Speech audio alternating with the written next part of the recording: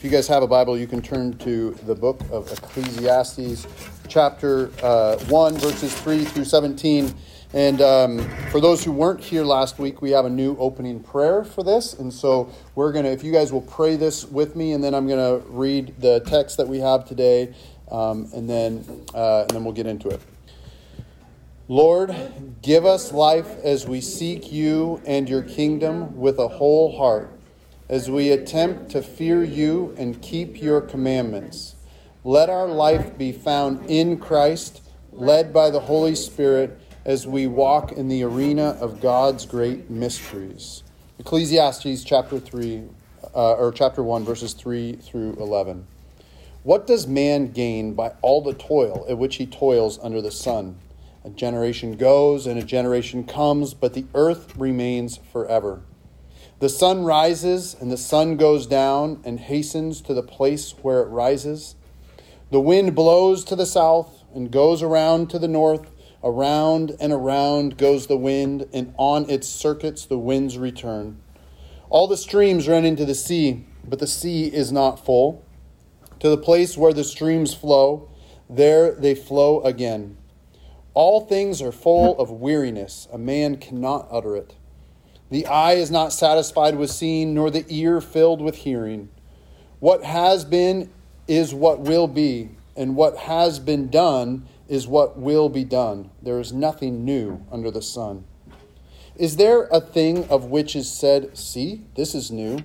It has been already in the ages before us.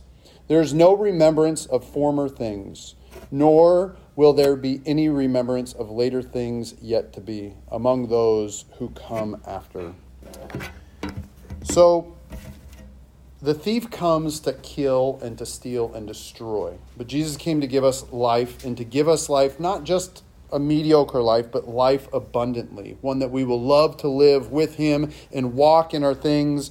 And in this text today, we see that work is a part of the abundant life that God has for us. This toil that he has for us. And it feels like sometimes work is the enemy. Amen. We can feel that way sometimes, like it's trying to kill and steal and destroy us. But life and work, Ecclesiastes calls the same thing. Vanity, meaningless, and smoke, depending on the translation which you like. So how does one live a Christian life at home, at work, at church, or just in this world in general? And these are questions that we will continue to wrestle with throughout all of Ecclesiastes, because we live in a world of uncertainty, and yet Jesus has come to give us life and give us life abundantly. And this is the life that we want. Every day, every step that we take, we would love to live an abundant life. There's so much of life that is a mystery and unknowable, such as tomorrow. We don't know what's going to happen tomorrow. And much of what we do know doesn't help us live closer with Jesus.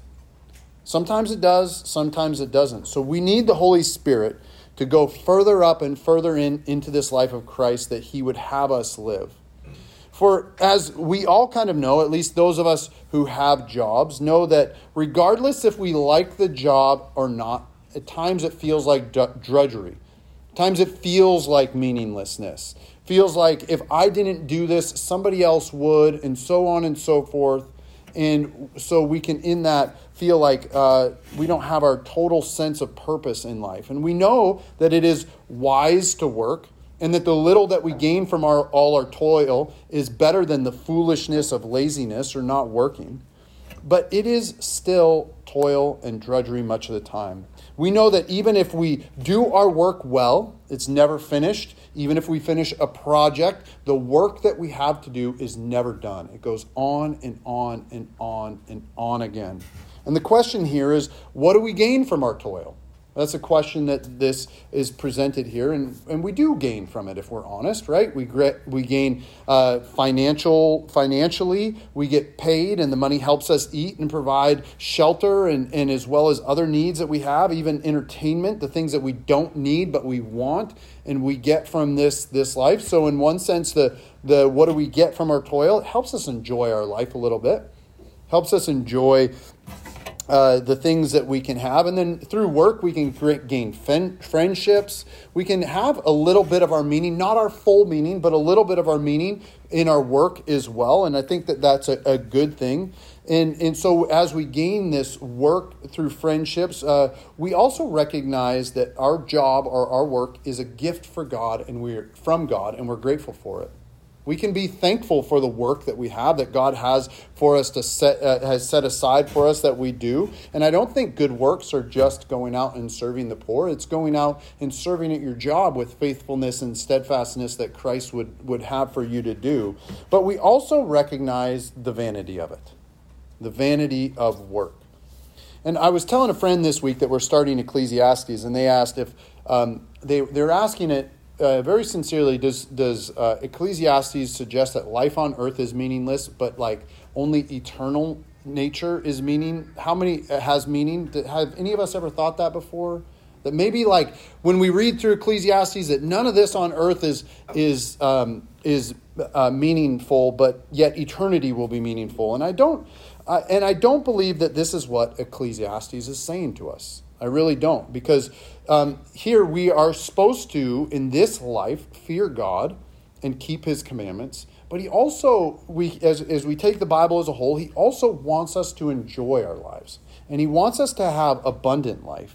That what we are doing is meaningless, yet it means so much that we try to make the most out of living into wisdom. And this book is full of Lady Wisdom's advice to us. And she gives plain facts to point out truths about life that hopefully will help us live into this life that Christ would have for us. And while all that is going on in this section of Ecclesiastes, Lady Wisdom here is passing down wisdom that comes from one generation to the next. And in many ways, wisdom grows as it is passed on and on through the generations. And the world may, in this, we can see that the wisdom says that the world gets no rest from all that goes on. The world gets no rest. The sun hasn't taken a day off ever. The winds haven't taken a day off. The stars or the streams, all of that it's just repetition upon repetition with no breaks. And even in this, we can see in this, God gives his wisdom, and wisdom is passed down to us that gives us a break. And if we are wise, we will use the breaks to break from the rhythms of life and lean more into the grace that God has for us. And this is, he tells us, one of the 10 commandments is that we are to Sabbath, that we're to take some time off. And this is a break in the rhythm. He doesn't tell the streams or the sun to Sabbath, praise be to Jesus, right? Or the moon or the stars, but he tells us to Sabbath.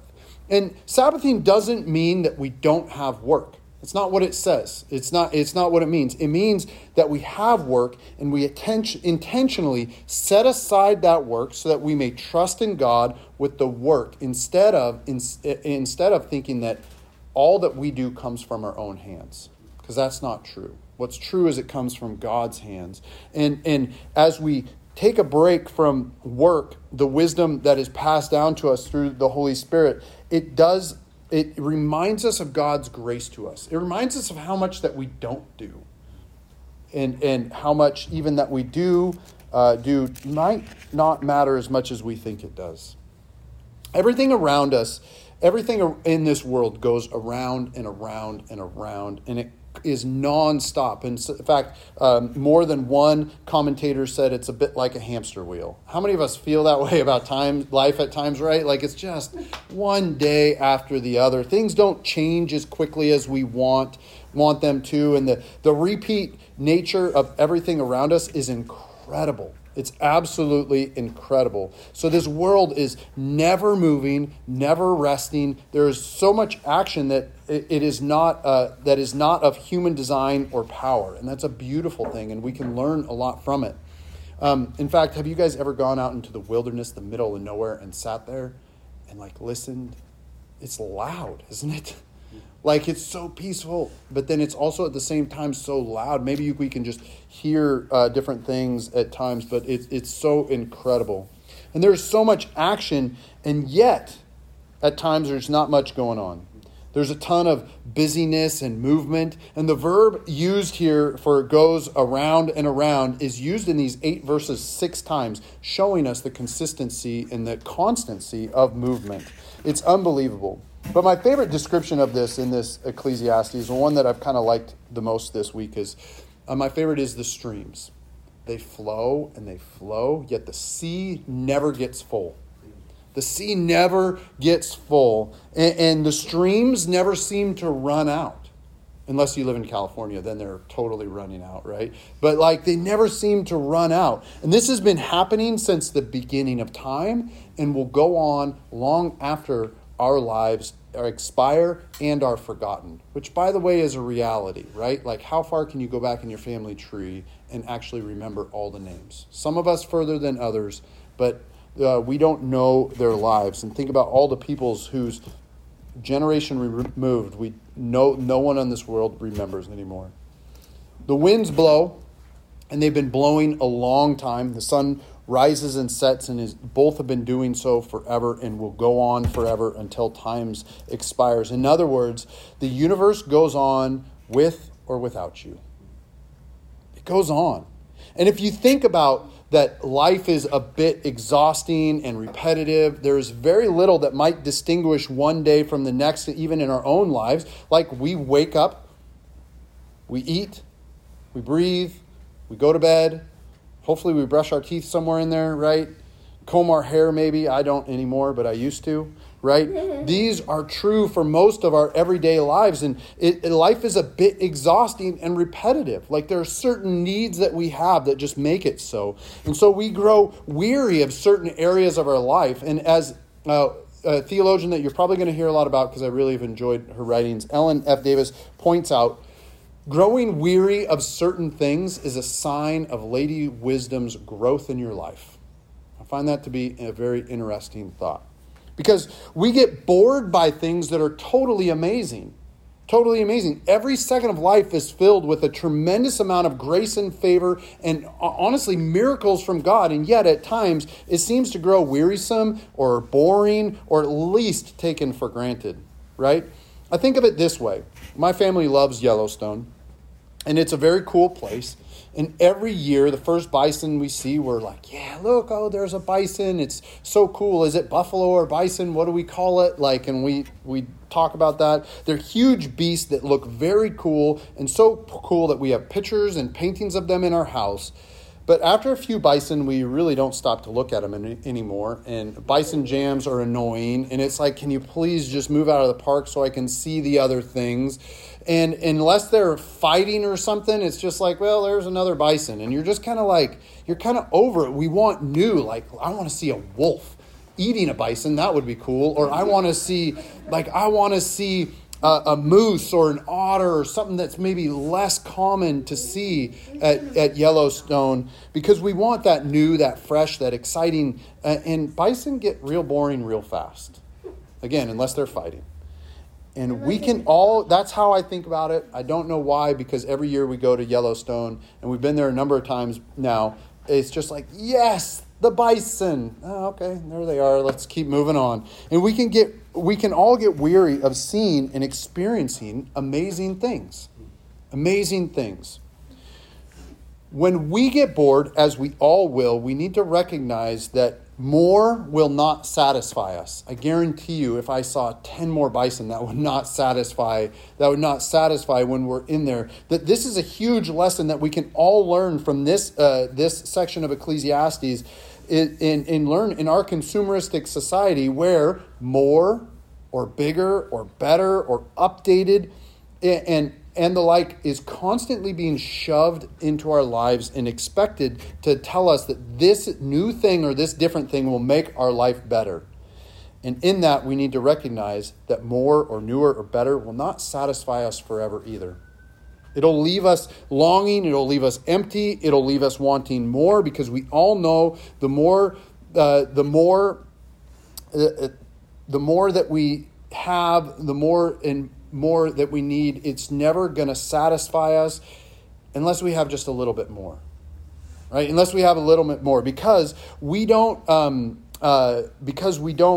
have enough. And St. Gregory of Nicaea, he suggested that we're not satisfied with more because we don't give enough away. That's what he suggests. And I agree with part of what he's saying. But every generation has to come to grips with this in life. That life doesn't last forever. That, as this says, words are always helpful. Like we always want to hear more. We always want to learn more. But that seeing isn't always believing. And wisdom helps us. But we always want to see, hear more, and know more and experience more in this life. It's just a little bit more, right? Like imagine this, if you just added like 200 square feet to your house, right? Yes. If you just added a few $1,000 more to your bank account, if you just added just a little bit more, and if we look at how God gifts are amazing and they're unending, this is what we're supposed to think when we look at the sun. It comes up, goes down, on repeat forever.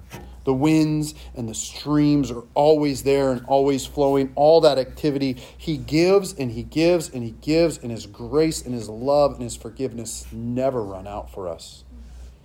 And when we are honest, we oftentimes have fear that the gig is almost up in our own lives. That the good can't last that much longer.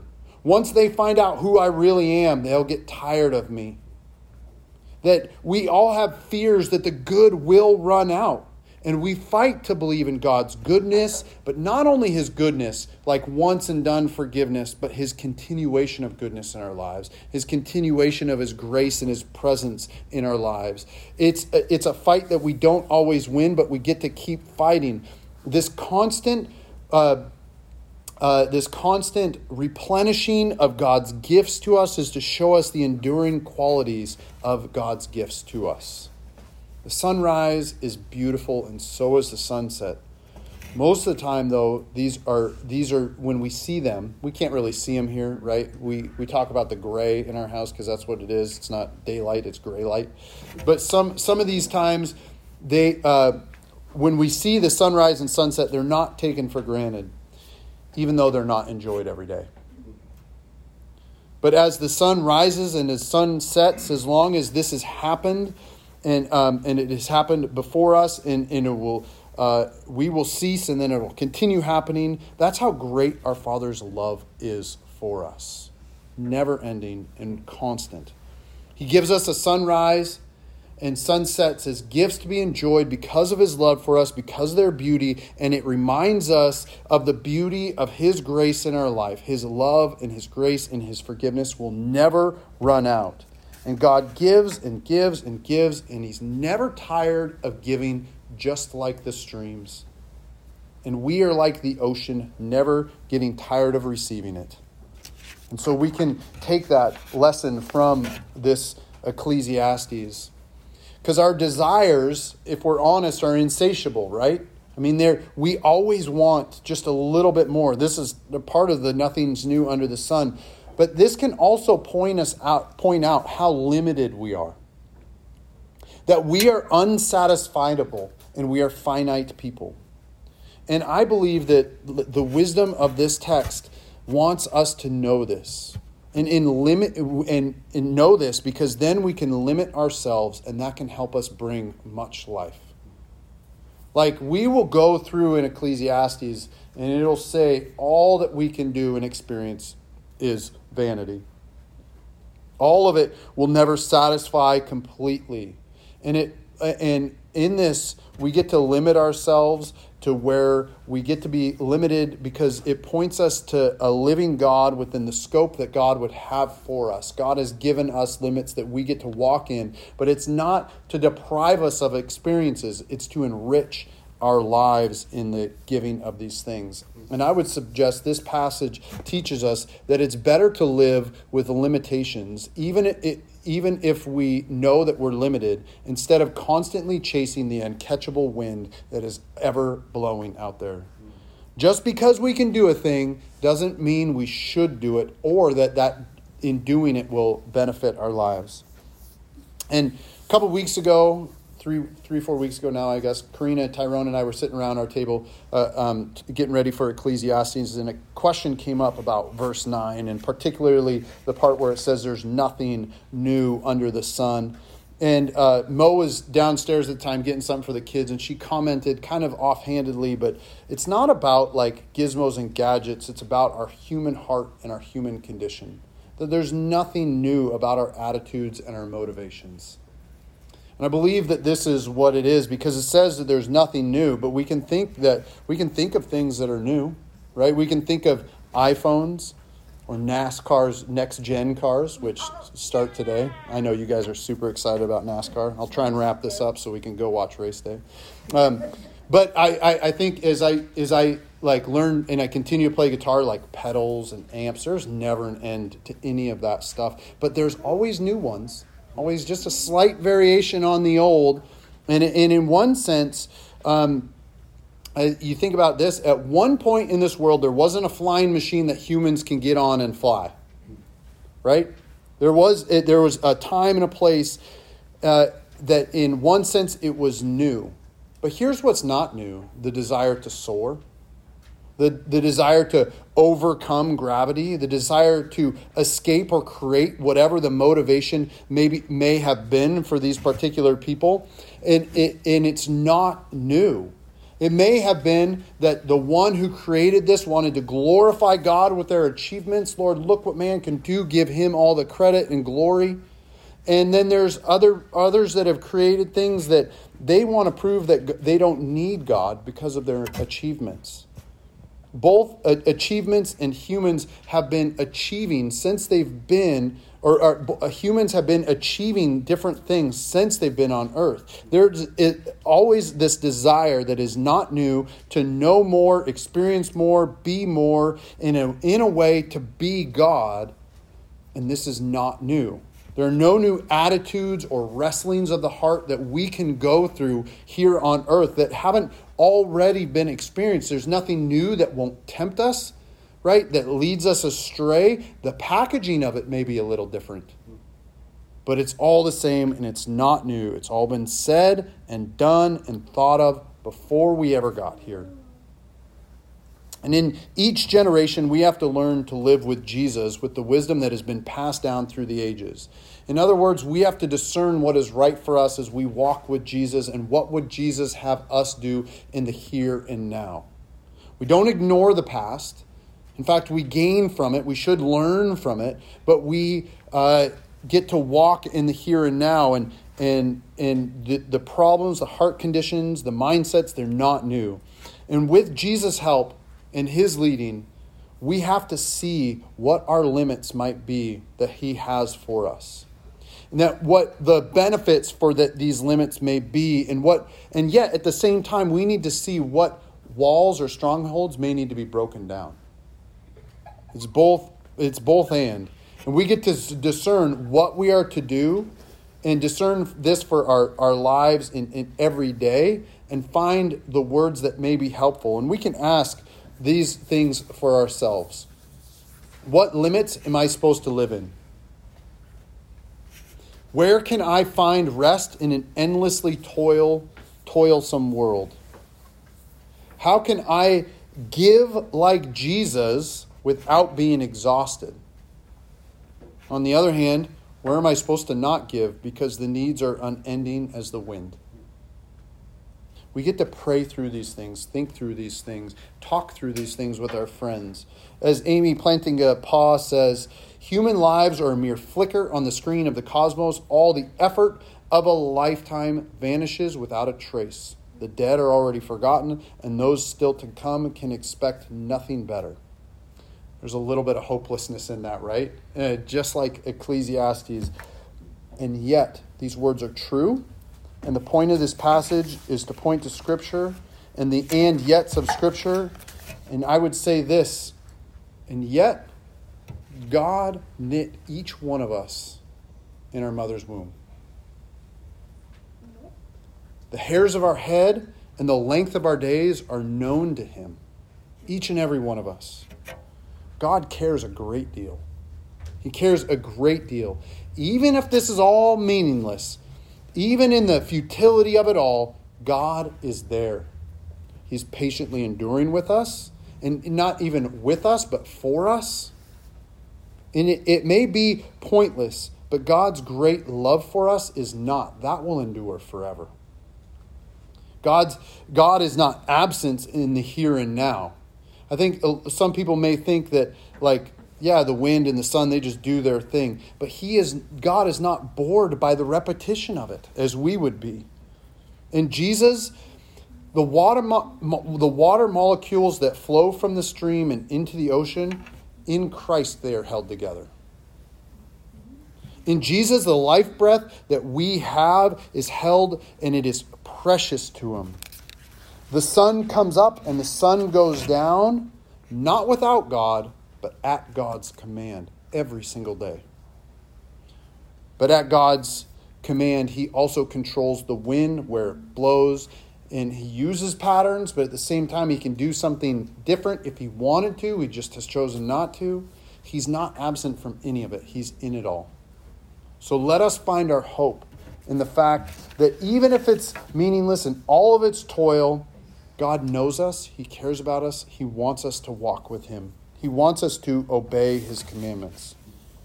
And I pray the consistency of this text, that things are done over and over and over and over, may do a few things. May remind us that God is in control of all these things. That in this we might consider, how then are we supposed to live in the midst of all this that's been going on forever? And that way we might receive his grace and his love, as well as give it away as Jesus gave his life for us. Because his life for us won't ever run out. And that is a beautiful and wise thing to live in. So Jesus, will you please come? And Lord, as we can feel the meaninglessness of toil at times, we can feel dissatisfied with certain things in our lives, Lord. We can see that the streams come and they flow into the ocean. We can see that the sun rises and sets. We know that our ears are never tired of hearing or our eyes seeing. But Lord, I pray that you will come and you will satisfy us, that our satisfaction may be found in you, that, Lord, our limits won't distract us or bother us, but that we can just take comfort in the fact knowing that you are God and that what you have for us is good. Lord, we take so much for granted, and in that we confess and we apologize. And yet at the same time, like, you've set it up in such a way where, Lord, your grace is surrounding us even if we don't know it. So let us look at that grace. Let us look into your life as our life. In Jesus' name, amen.